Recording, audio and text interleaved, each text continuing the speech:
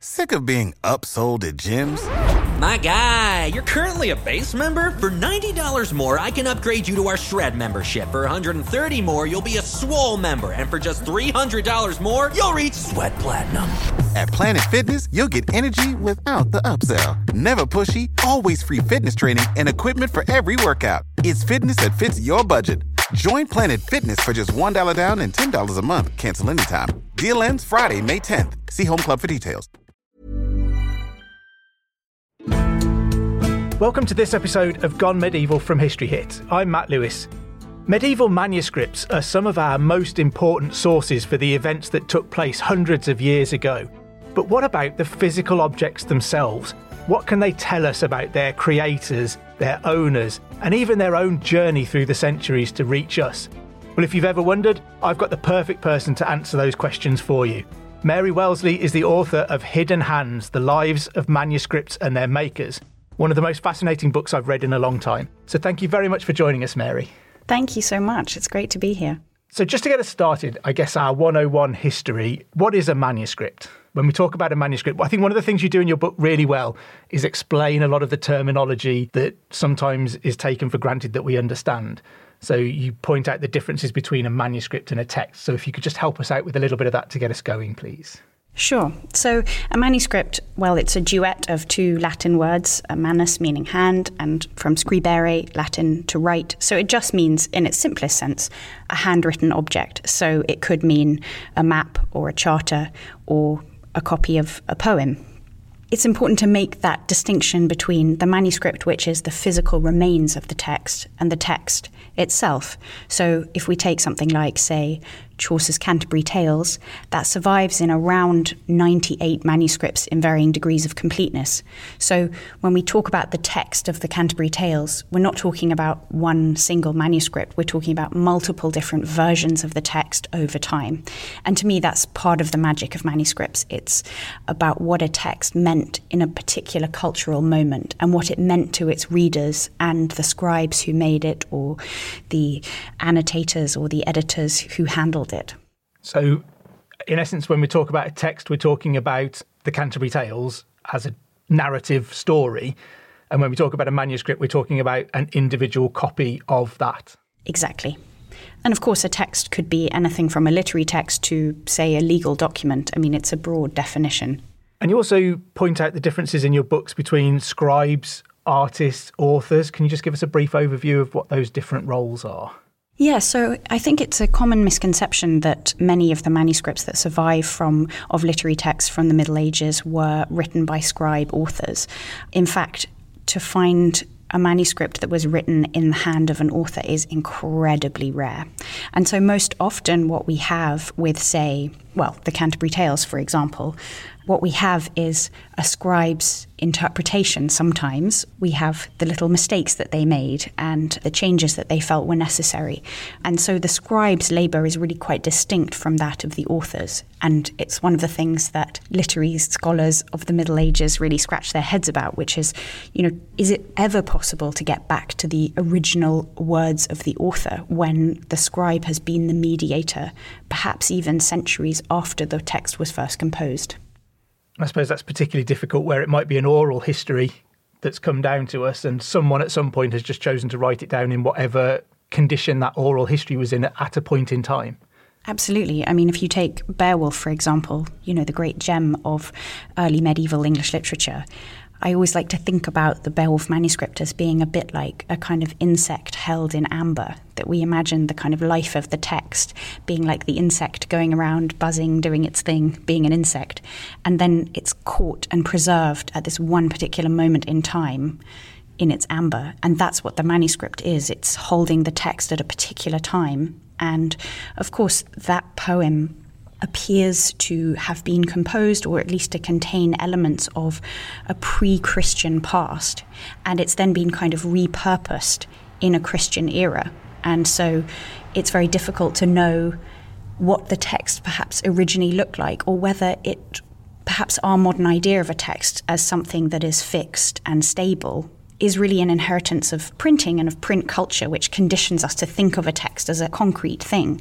And actually, perhaps in the Middle Ages, the idea of a text was something infinitely more fluid and perhaps even more web-like, that there were multiple different texts and they intersected with one another.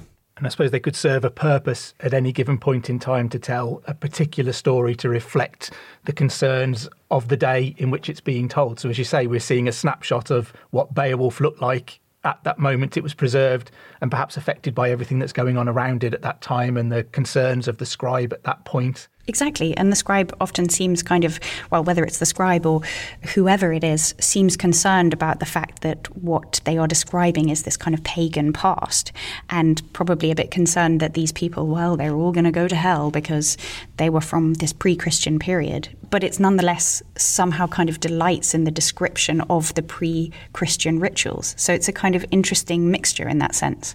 It's fascinating to think about what the story might have been like before and how it might have developed if it hadn't ever hit the printing press, as you say, and been kind of encapsulated in that moment in time.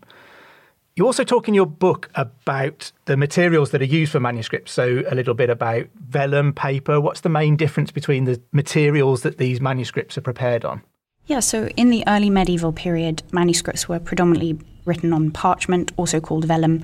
The terms are often used interchangeably. Parchment is the prepared skin of an animal, most often sheep or calves, and it was an incredibly labour-intensive process to prepare the folios.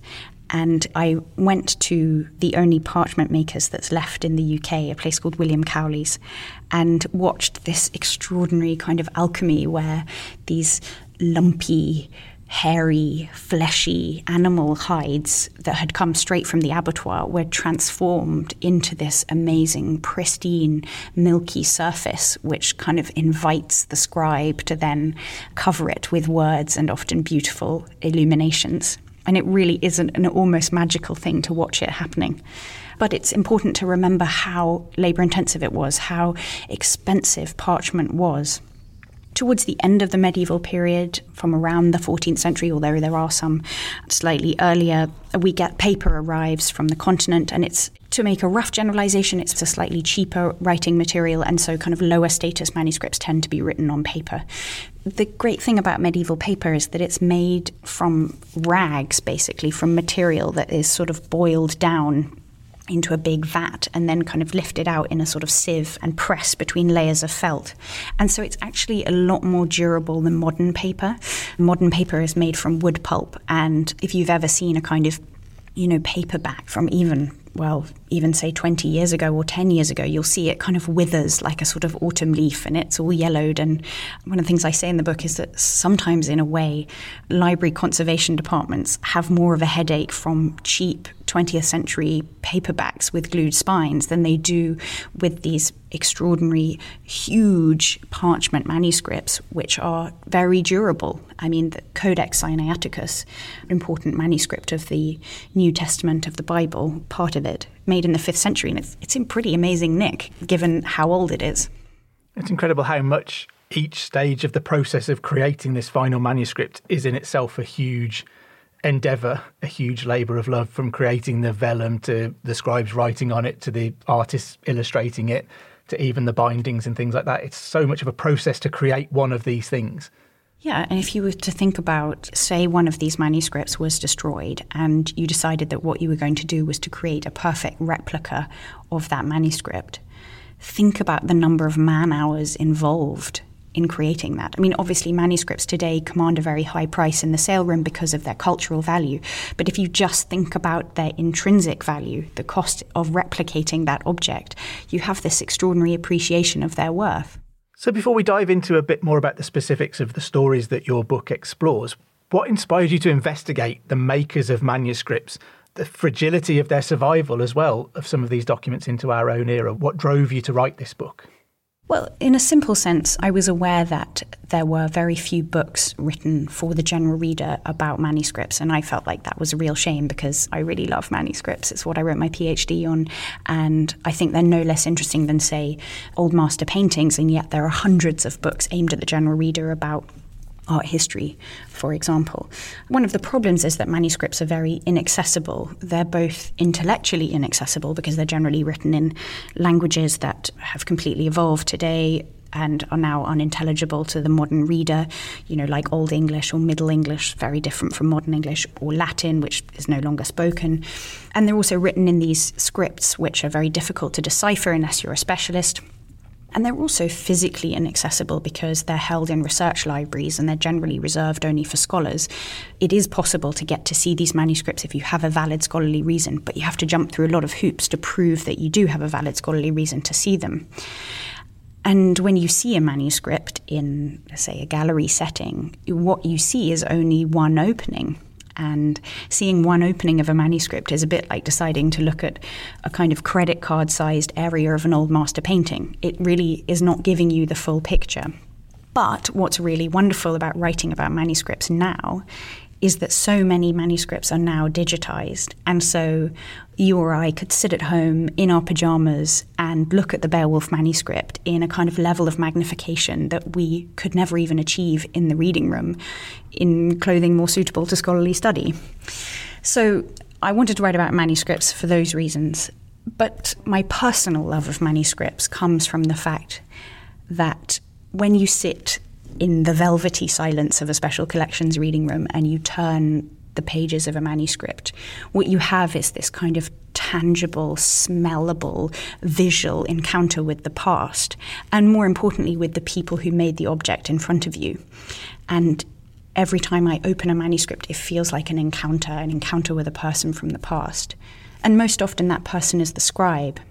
And one of the things I love is that you have in front of you perhaps many months, even years of somebody's life, all laid out in the words that they copied. And most often they're completely anonymous. Otherwise, nothing else of them survives. And so it's this brief connection with this life now long receded. Don't suppose you get too much of that today, do you? We're all keen to put our names on our books and make sure everybody knows what we wrote. It doesn't seem to have been so much of a concern of some of the scribes in the past. I guess the monks, maybe they felt it wasn't important that they were doing it, that their name was on it. It was just important that it was done, that it was God's work.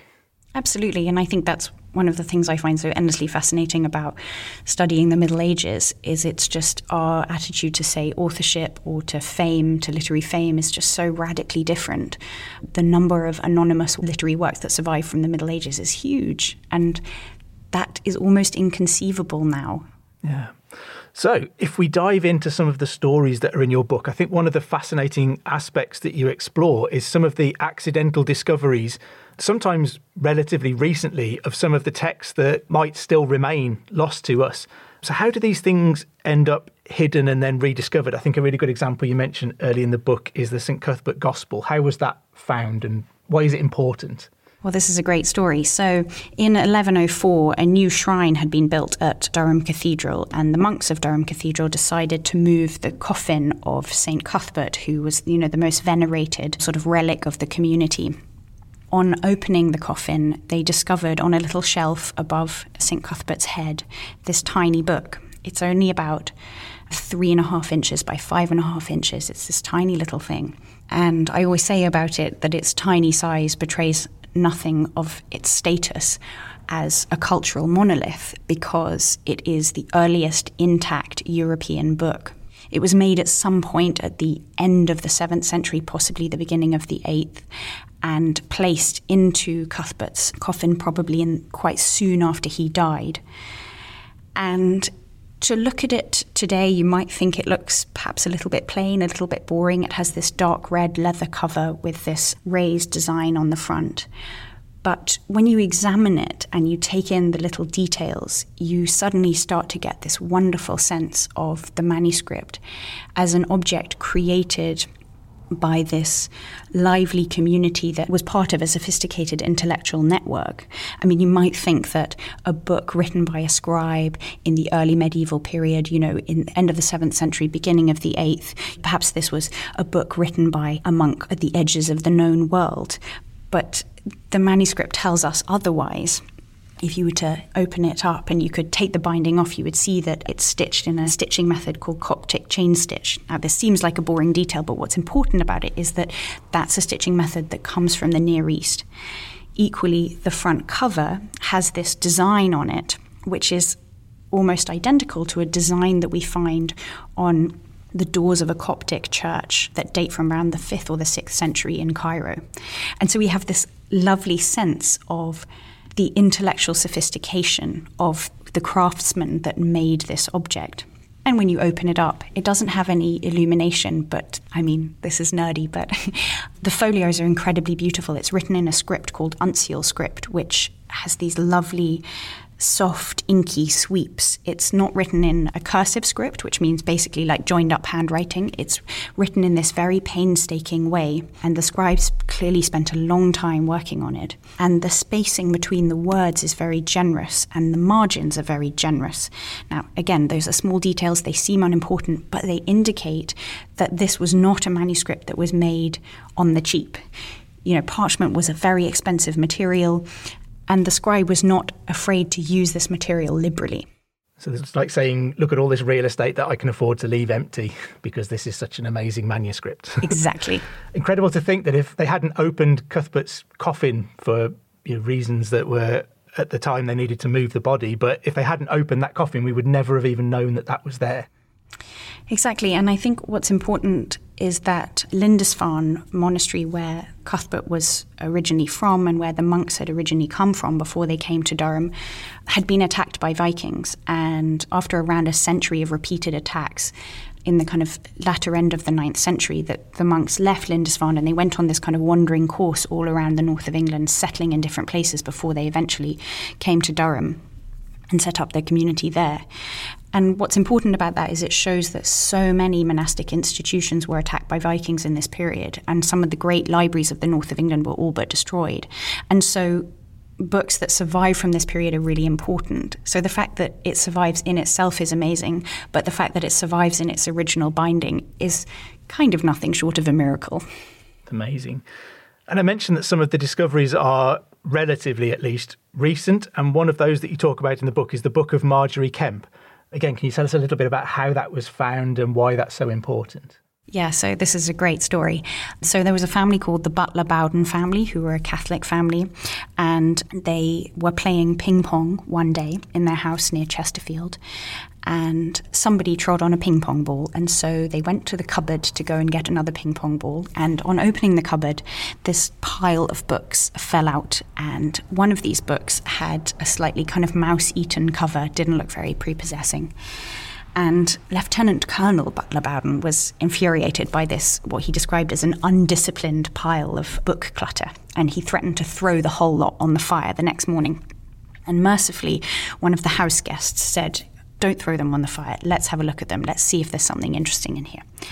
And he discovered that one of these texts was a Middle English text, and he thought it looked very interesting. So he invited a friend to come and examine it. And the friend then took it back to London, and it was subsequently identified to be the lost Book of Margery Kempe. Now, the Book of Margery Kempe is the first piece of autobiographical writing in English. It's a really extraordinary text written by a kind of ordinary, perhaps we might even say middle class, whatever that means in the medieval period, ordinary woman in 15th century Norfolk. And Kempe had this extraordinary life. She was the mother of 14 children. She worked variously as a horse mill operator and a brewer. And after the traumatic birth of her first child, she had what perhaps today we might term postpartum psychosis, but it manifested itself in her, she describes how she lost her mind and she was chained up and she didn't really know who anyone was. And it's a very disturbing description of her self-harming. And in this kind of terrible moment, she has this vision of Jesus. And this begins a pattern throughout her life of visions of Christ and various saints. And she has this extraordinary life. She chooses to become what's called a vowess, so i.e. she took religious vows without actually being attached to any kind of institution. And she travelled all over England. She went to Jerusalem. She went to Compostela. So she had this incredible life. But also what's important about her is kind of, although she was extraordinary, she was also very ordinary.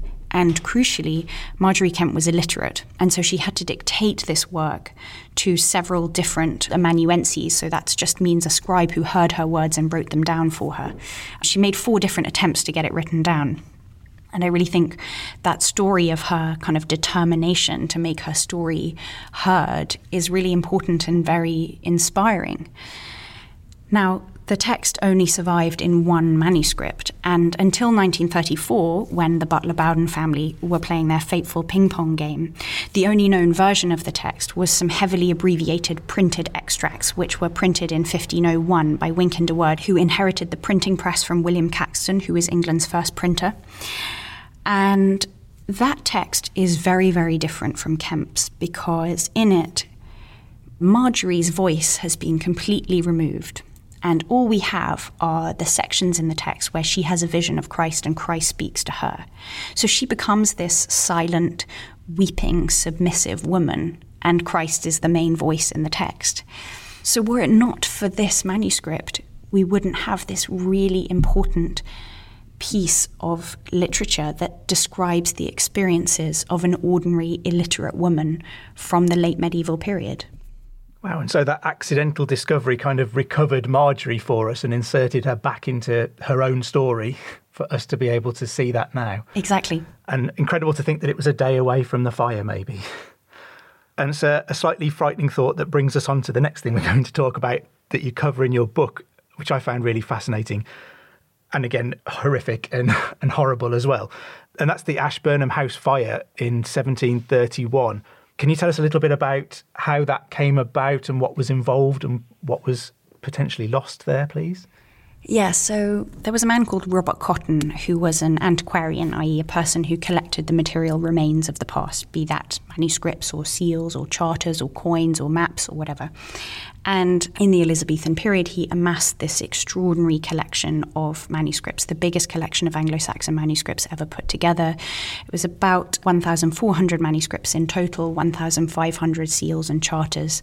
It included the only copy of Beowulf, which survived in one manuscript, the only copy of Sir Gawain and the Green Knight, the state papers of Henry VIII, the state papers of Elizabeth I, 2 copies of the Magna Carta. So a really profoundly important collection. He left it to his son and then was left to his grandson. And then his grandson left it to the nation. And it was stored in various different locations, but none of these locations were thought to be appropriate. And so the government set about looking for a better home for the manuscript, at which point they alighted on the ominously named Ashburnham House, which you would think they might have had some inkling of what was going to happen. Anyway, on the 23rd of October, 1731, at this time the collection was being cared for by a man called Richard Bentley, and his father, also called Richard Bentley, was master of Trinity College in Cambridge, and he came down to London for the night to visit his son. And coming to visit his son, of course, a good fire was made in his lodgings, which unfortunately were on the floor below the library. And at around 2 a.m, a great smoke was detected, and the fire had started in the mantelpiece and then it had spread along the wainscot. And in the kind of initial instance, this desperate attempt was made to put the fire out, which was actually an error. What they should have done immediately was just to try and get the manuscripts out of the floor above. So it's dark, it's the middle of the night, it's only a very slim crescent moon. Ashburnham House is quite cramped at the time. It doesn't really have very much space outside it for people to muster. The fire engines, such as they were very slow to come. And the librarians begin this desperate salvage operation. They manage to get some presses, which are basically these big bookshelves out. And the bookshelves, incidentally, each one had the bust of a Roman emperor above it, and that is reflected in the names of the manuscripts today. So the Beowulf manuscript is Cotton Vitellius A15. So that means it was in the press, the bookshelf, that had the little statue of Vitellius at the top, and it was on the first shelf, A, and it was the 15th one along. Anyway, so they managed to get some of the whole presses out, but others just succumbed to the flames, so that the Otho press was almost completely destroyed. And some of them, the fire travelled up the backs of the presses along the walls. And so there are these terrifying near misses where we can see manuscripts with kind of singed edges. At a certain point, the librarians just decided to start throwing things out of the window. And we're not sure whether it was thrown out of the window or whether it was carried out, but one of those manuscripts was indeed the Beowulf manuscript, which has these very fragile edges to its folios because the flames came very, very close to destroying it. And at the time, there was no other copy, there was no printed edition. This was the only, what we call, witness to the text of Beowulf, the great gem of early English literature.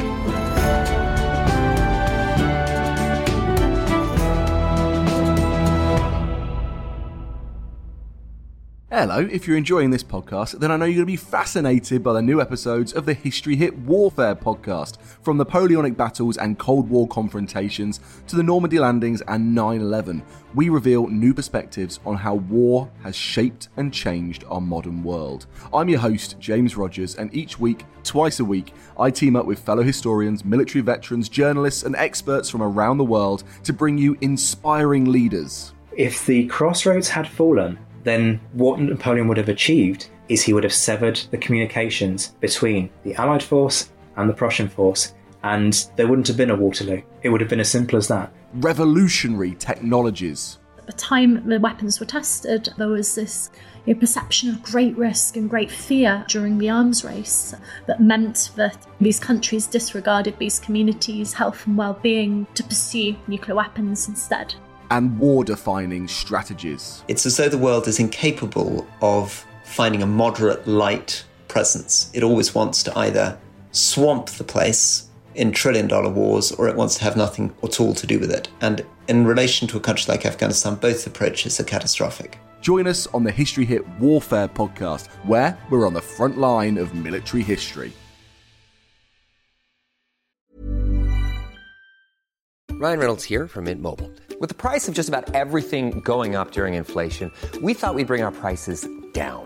So to help us, we brought in a reverse auctioneer, which is apparently a thing. Mint Mobile Unlimited Premium Wireless. How to get 30, 30, bit to get 30, bit to get 20, 20, 20, bit to get 20, 20, bit to get 15, 15, 15, 15, just $15 a month? Sold! Give it a try at mintmobile.com/switch. $45 up front for 3 months plus taxes and fees. Promo rate for new customers for limited time. Unlimited more than 40 gigabytes per month. Slows full terms at mintmobile.com. Hey, I'm Don Wildman, and on American History Hit, my expert guests and I journey across the nation and through the years to uncover the stories that have made the United States. From first flight to first ladies, from stitching the Star-Spangled Banner to striking gold in California, to shooting for the moon with Apollo. We've got you covered. Catch new episodes of American History Hit, a podcast by History Hit, every Monday and Thursday wherever you get your podcasts.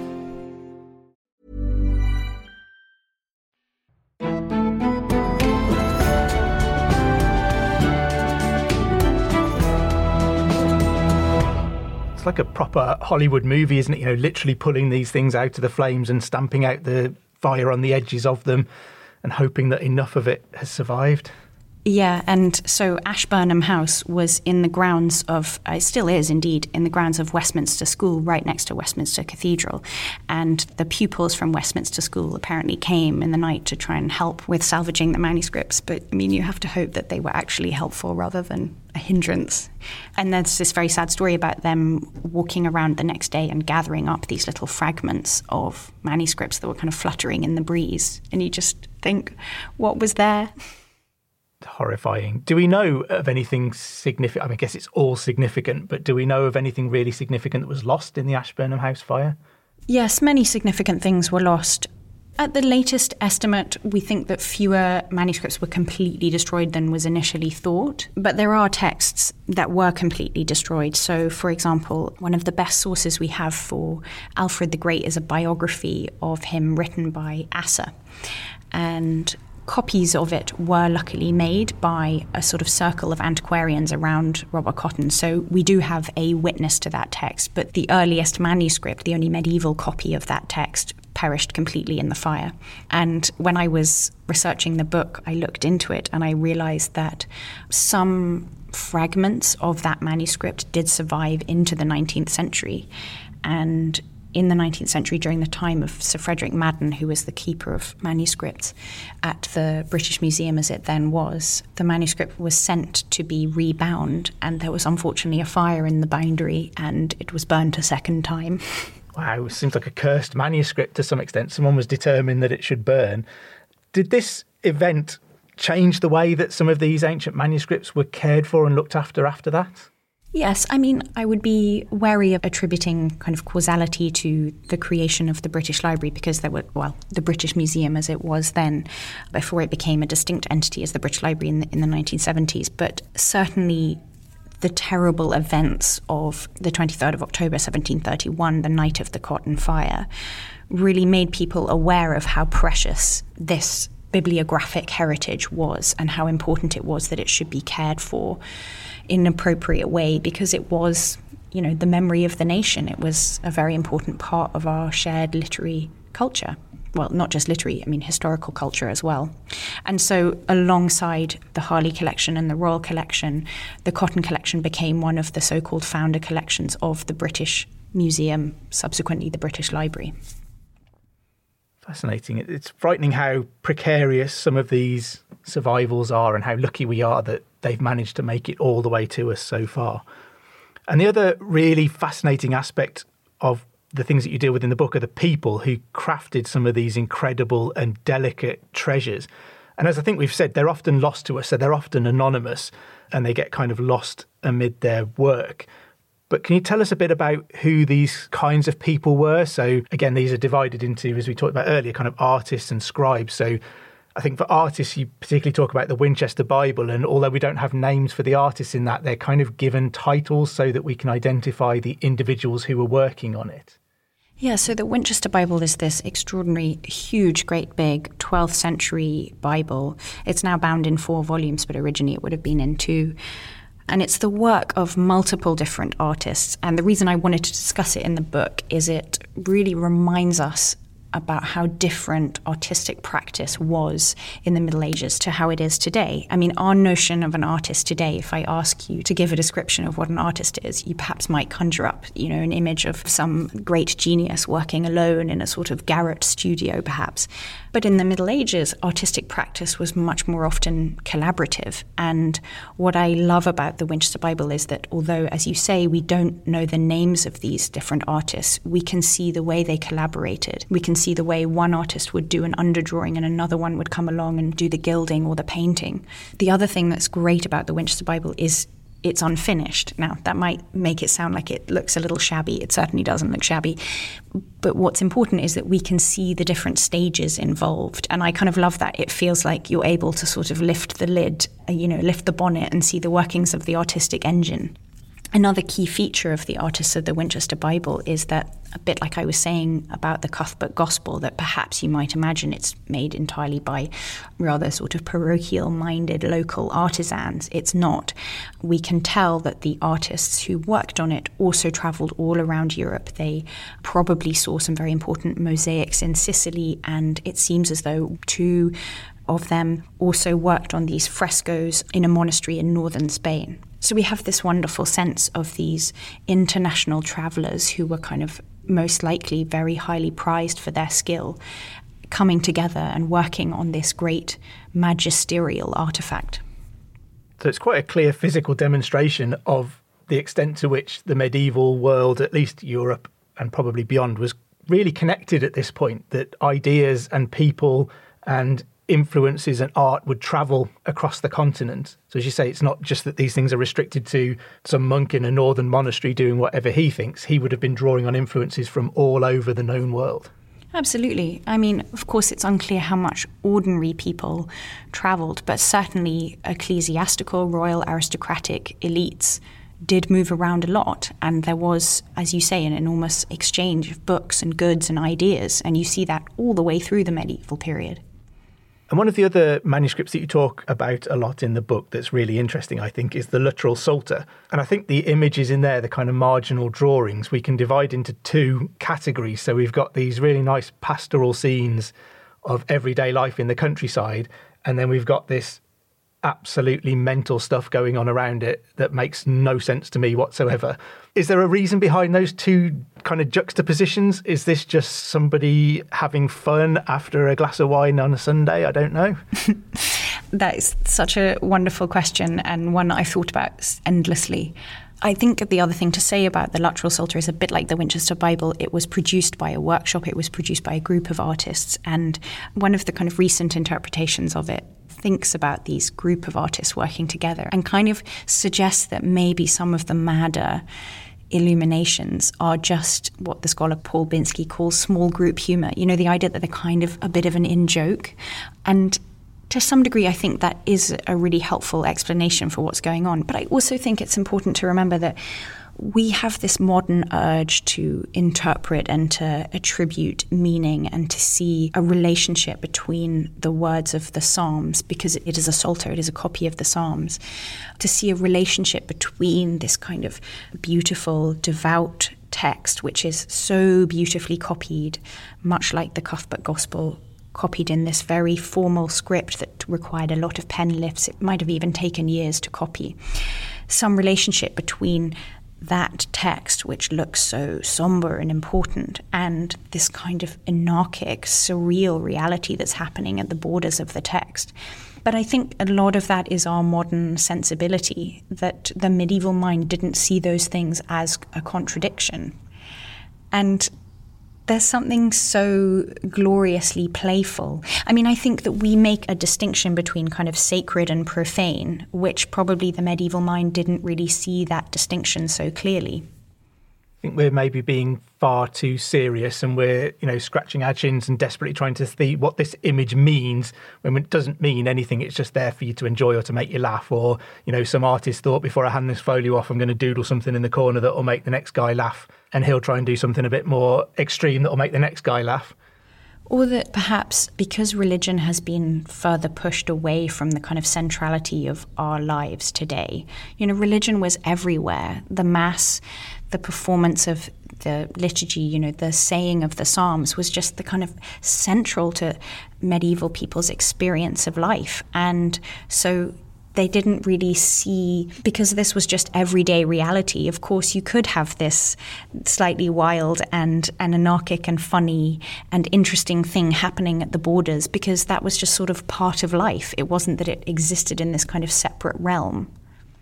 So can you give us an example of maybe one of the more rural pastoral scenes that we get in the Luttrell Psalters? Yeah, there's a lovely image on folio 170 verso.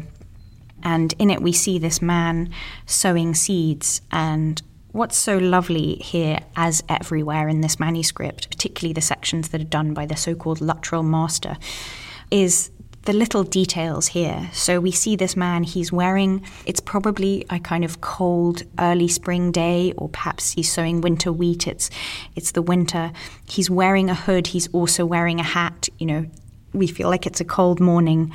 We can see all the little details, the buckle of his belt, and he's holding this basket in front of him. We can see his shoes quite clearly, and he's spreading the seed out in front of him.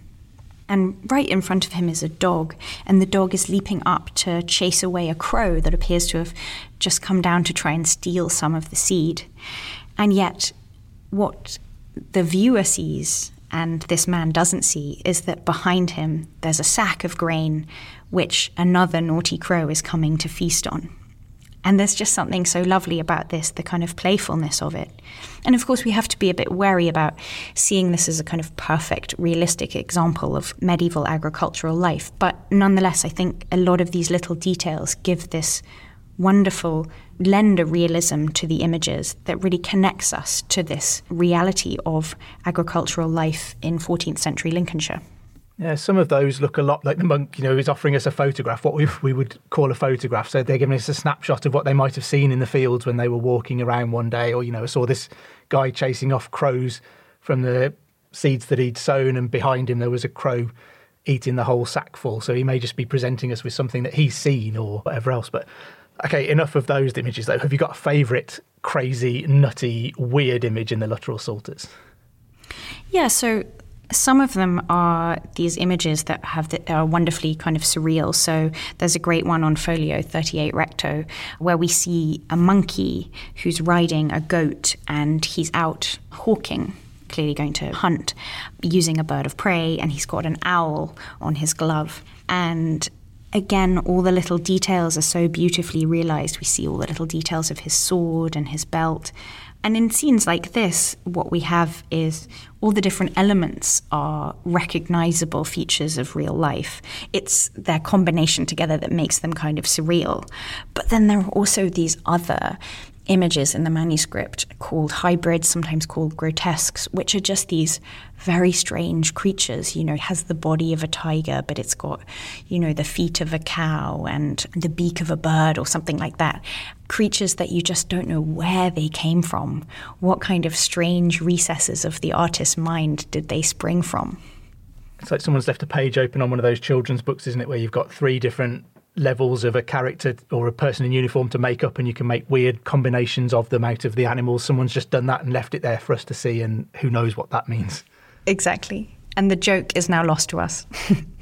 And the other people who appear in your book, the scribes who you identify, some of those I think were really, really fascinating stories. So Bishop Eadfrith, I was fascinated by with the Lindisfarne Gospels. Can you tell us a little bit about him and what we know about him and his work on the Lindisfarne Gospels?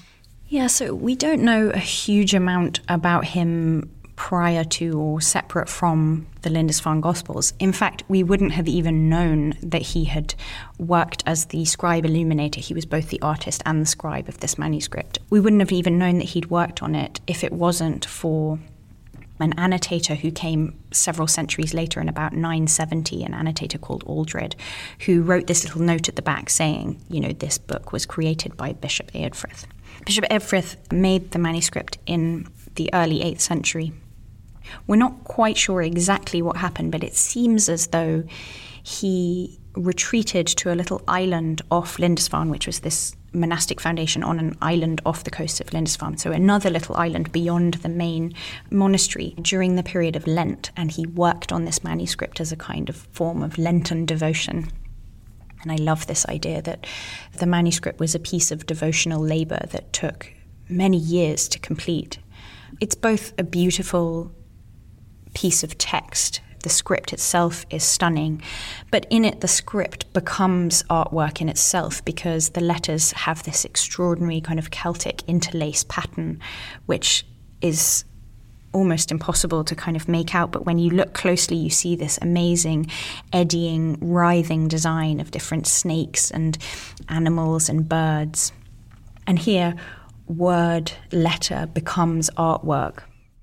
One of the stories that I really, really enjoyed or found fascinating from that part of the book was this idea about the red dots that the bishop had put in there, and that each word that he wrote, or each of these red dots, was like inflicting a wound on the devil. I think there's a quote in there that says, Satan receives as many wounds as the scribe writes words of the Lord. So this idea that you were damaging the devil by going and doing this Lenten piece of work of creating this book, and all of these little red dots might be little wounds he feels like he's inflicting on the devil in God's name. Yes, we don't know for certain that that's what Bishop Eadfrith was thinking about when he created these little dots, but this is a lovely quotation from Cassiodorus in the De Institutiones. But again, yeah, I love this idea that, particularly for the early medieval scribe, this was kind of almost like religious warfare to copy these texts. But what I like about this idea of these little red dots being like little kind of wounds on the back of the devil is it does sort of remind us of the fleshiness of what's in front of you. The fact that it was made on parchment, that it was a dead animal skin. And there's something very strange about the sort of fleshiness of the object in front of you. I found his story really, really interesting, I think. And you managed to pull out several female writers through the course of the book for us. So the Book of Nunnaminster, Marie of France crops up as well, and early named female writers whose works survive to us. How hard was it to find some of these women, and how rewarding is it to be able to find some really early female poets and things like that? Yeah, it's great that you use the word writer because that can encompass both a scribe but also an author. And one of the things I really wanted to do in the book was I tried to mention women in every single chapter because I wanted to make clear that women were involved in the production of manuscripts at every level. And there is this kind of misconception that manuscripts were only made by monks, and that's wrong on 2 levels. Firstly, many manuscripts were made in secular contexts. So like, for example, the Luttrell Psalter, which appears to have been made in a professional workshop. But also a lot of manuscripts were made by women. And from the earliest period, I mean, there's this wonderful letter from Boniface, who's a missionary who went to Germany to bring Christianity to Germany. And he had this circle of highly educated women around him who helped him in his missionary work. He recruited them to come to Germany, and then he was also corresponding with these women back in England. And he writes this wonderful letter to Abbess Eadburh, who is Abbess of Wimborne in Dorset, and he says, "I beg you further to add what you have done already by making a copy written in gold of the epistles of my master, St. Peter the Apostle, to impress honour and reverence for the sacred scriptures visibly upon the carnally minded to whom I preach." So what he's saying in this letter is that he wants the penwomanship of Eadburh. It's only her craftsmanship that will pass muster, that will convey the sense of the importance of the scripture to these unconverted heathens. We also know from another letter that Eadburh wrote poetry, and she clearly had this very high level of education. I think it's a common misconception that women in the Middle Ages weren't educated. Certainly ordinary women weren't, but women who were part of an aristocratic or royal or ecclesiastical elite definitely were, and some of them were very, very, very highly educated. So you mentioned that when I said writers, that could mean scribes and authors. So are authors another important element to what you talk about in the book? Yes, I talk about several female authors. They range from authors, the earliest named English female poet, who was a woman called Leoba, who wrote a little poem in a letter that was addressed to Boniface. And I go all the way up to this fantastic Welsh poet called Gwyfel Mechain, I hope I pronounced that right, who lived in the 15th century and left this extraordinary oeuvre of poetry behind that ranged from the kind of sober and religious material that perhaps we might expect of a 15th century woman, but she also wrote about sexuality, about domestic violence, about scatological themes. I mean, a range of verse that is really quite striking. And what's fascinating about her is that her work was really obscured for a very long time. It just wasn't taught on university syllabuses. It was excluded from anthologies of medieval Welsh poetry. And it's only now that she's being kind of welcomed back into the fold and sort of studied afresh. And she's got so much to tell us about women's experiences in the 15th century, but also about the kind of literary culture that she participated in. I also talk about Marie de France, who lived at some point, well, we're not entirely sure, but at some point between the end of the 12th century and the sort of beginning of the 13th. She wrote in Anglo-Norman, which was the language of the educated elite after the Norman conquest, the sort of anglicised version of French. And she wrote these strange, mercurial, very playful texts. We know precious little about her, but what's wonderful is that she embedded her name within her texts, and she used the kind of controlling device of rhyme to make sure that that name was cemented in the text and it wasn't going to be miscopied by scribes later on. Although one of the things I talk about in the book is the way that scribes came along afterwards and did change things within her text to kind of change their meaning, often introducing these kind of misogynistic readings into her texts. So she's another interesting example, like Margery Kempe, of a woman whose work gets changed over time, and it's only later that we come to appreciate it anew and attempt to get closer to something like the original words of the author. And she's perhaps a really good example of someone quite early on in the period who did want their name associated with their work, who did want themselves recorded as the author or creator of some of these texts. So a lot of it's anonymous, but Marie de France was keen to have her name on it and that her name shouldn't be removed from it and everyone should know that she wrote it. Yeah, and there's a fascinating nun called Hugueberk who encoded her name in this like secret code in the space between two texts that she'd composed. So at the prologue of one of the texts, she describes herself as an indigna Saxonica, so, a lowly Saxon woman, basically. So we know that the author is a woman, but we had no idea of her name until the 1930s when a scholar called Bernard Bischoff managed to decipher this code and realized that she had put her name within it. So that's an interesting example of somebody who perhaps didn't want to draw attention to her name, but also there was some part of her perhaps that wanted the name to be recorded. Incredible. I feel like we've only scratched the surface of this, and from reading your incredible book, I can assure listeners that we have only scratched the surface. When is the book available for everyone to go and get their hands on? It's available on the 7th of October in the UK as Hidden Hands, The Lives of Manuscripts and Their Makers, and it's available in the US on the 12th of October as The Gilded Page, The Secret Lives of Manuscripts. Incredible, and I encourage everybody to go and grab a copy because I thoroughly enjoyed it. I think one of the things it does brilliantly is to really clearly and accessibly explain some of the baffling language, if nothing else, that sometimes surrounds manuscripts. The words are really clearly explained as Mary talks about parts of the manuscript and elements that come together to make them. Thoroughly enjoyable book. I recommend it to everybody, and thank you so much for sharing some of the information with us today, Mary. Thank you so much.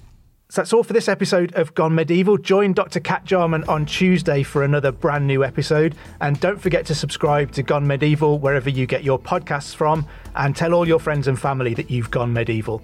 I would like to give a quick mention to an episode of The Ancients on History Hit. There's an episode with Tristan called The Rise of Hannibal, which is well worth listening to. It's nothing to do with today's episode of Gone Medieval. It's just a really good listen, so I thought I'd suggest it to you. Anyway, I better let you go. I've been Matt Lewis, and we've just gone medieval with History Hit.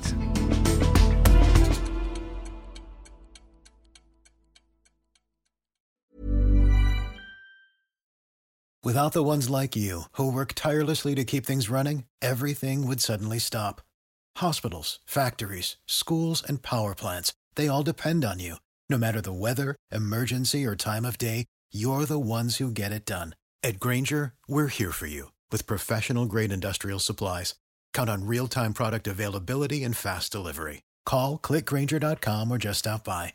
Grainger, for the ones who get it done. Thank you for listening to this episode of Gone Medieval. Please follow this show wherever you get your podcasts. It really helps us out, and you'll be doing me a big favour. Don't forget you can also listen to all of these podcasts ad-free and watch hundreds of documentaries when you subscribe at historyhit.com/subscribe. As a special gift, you can also get your first 3 months for just £1 a month when you use the code MEDIEVAL at checkout.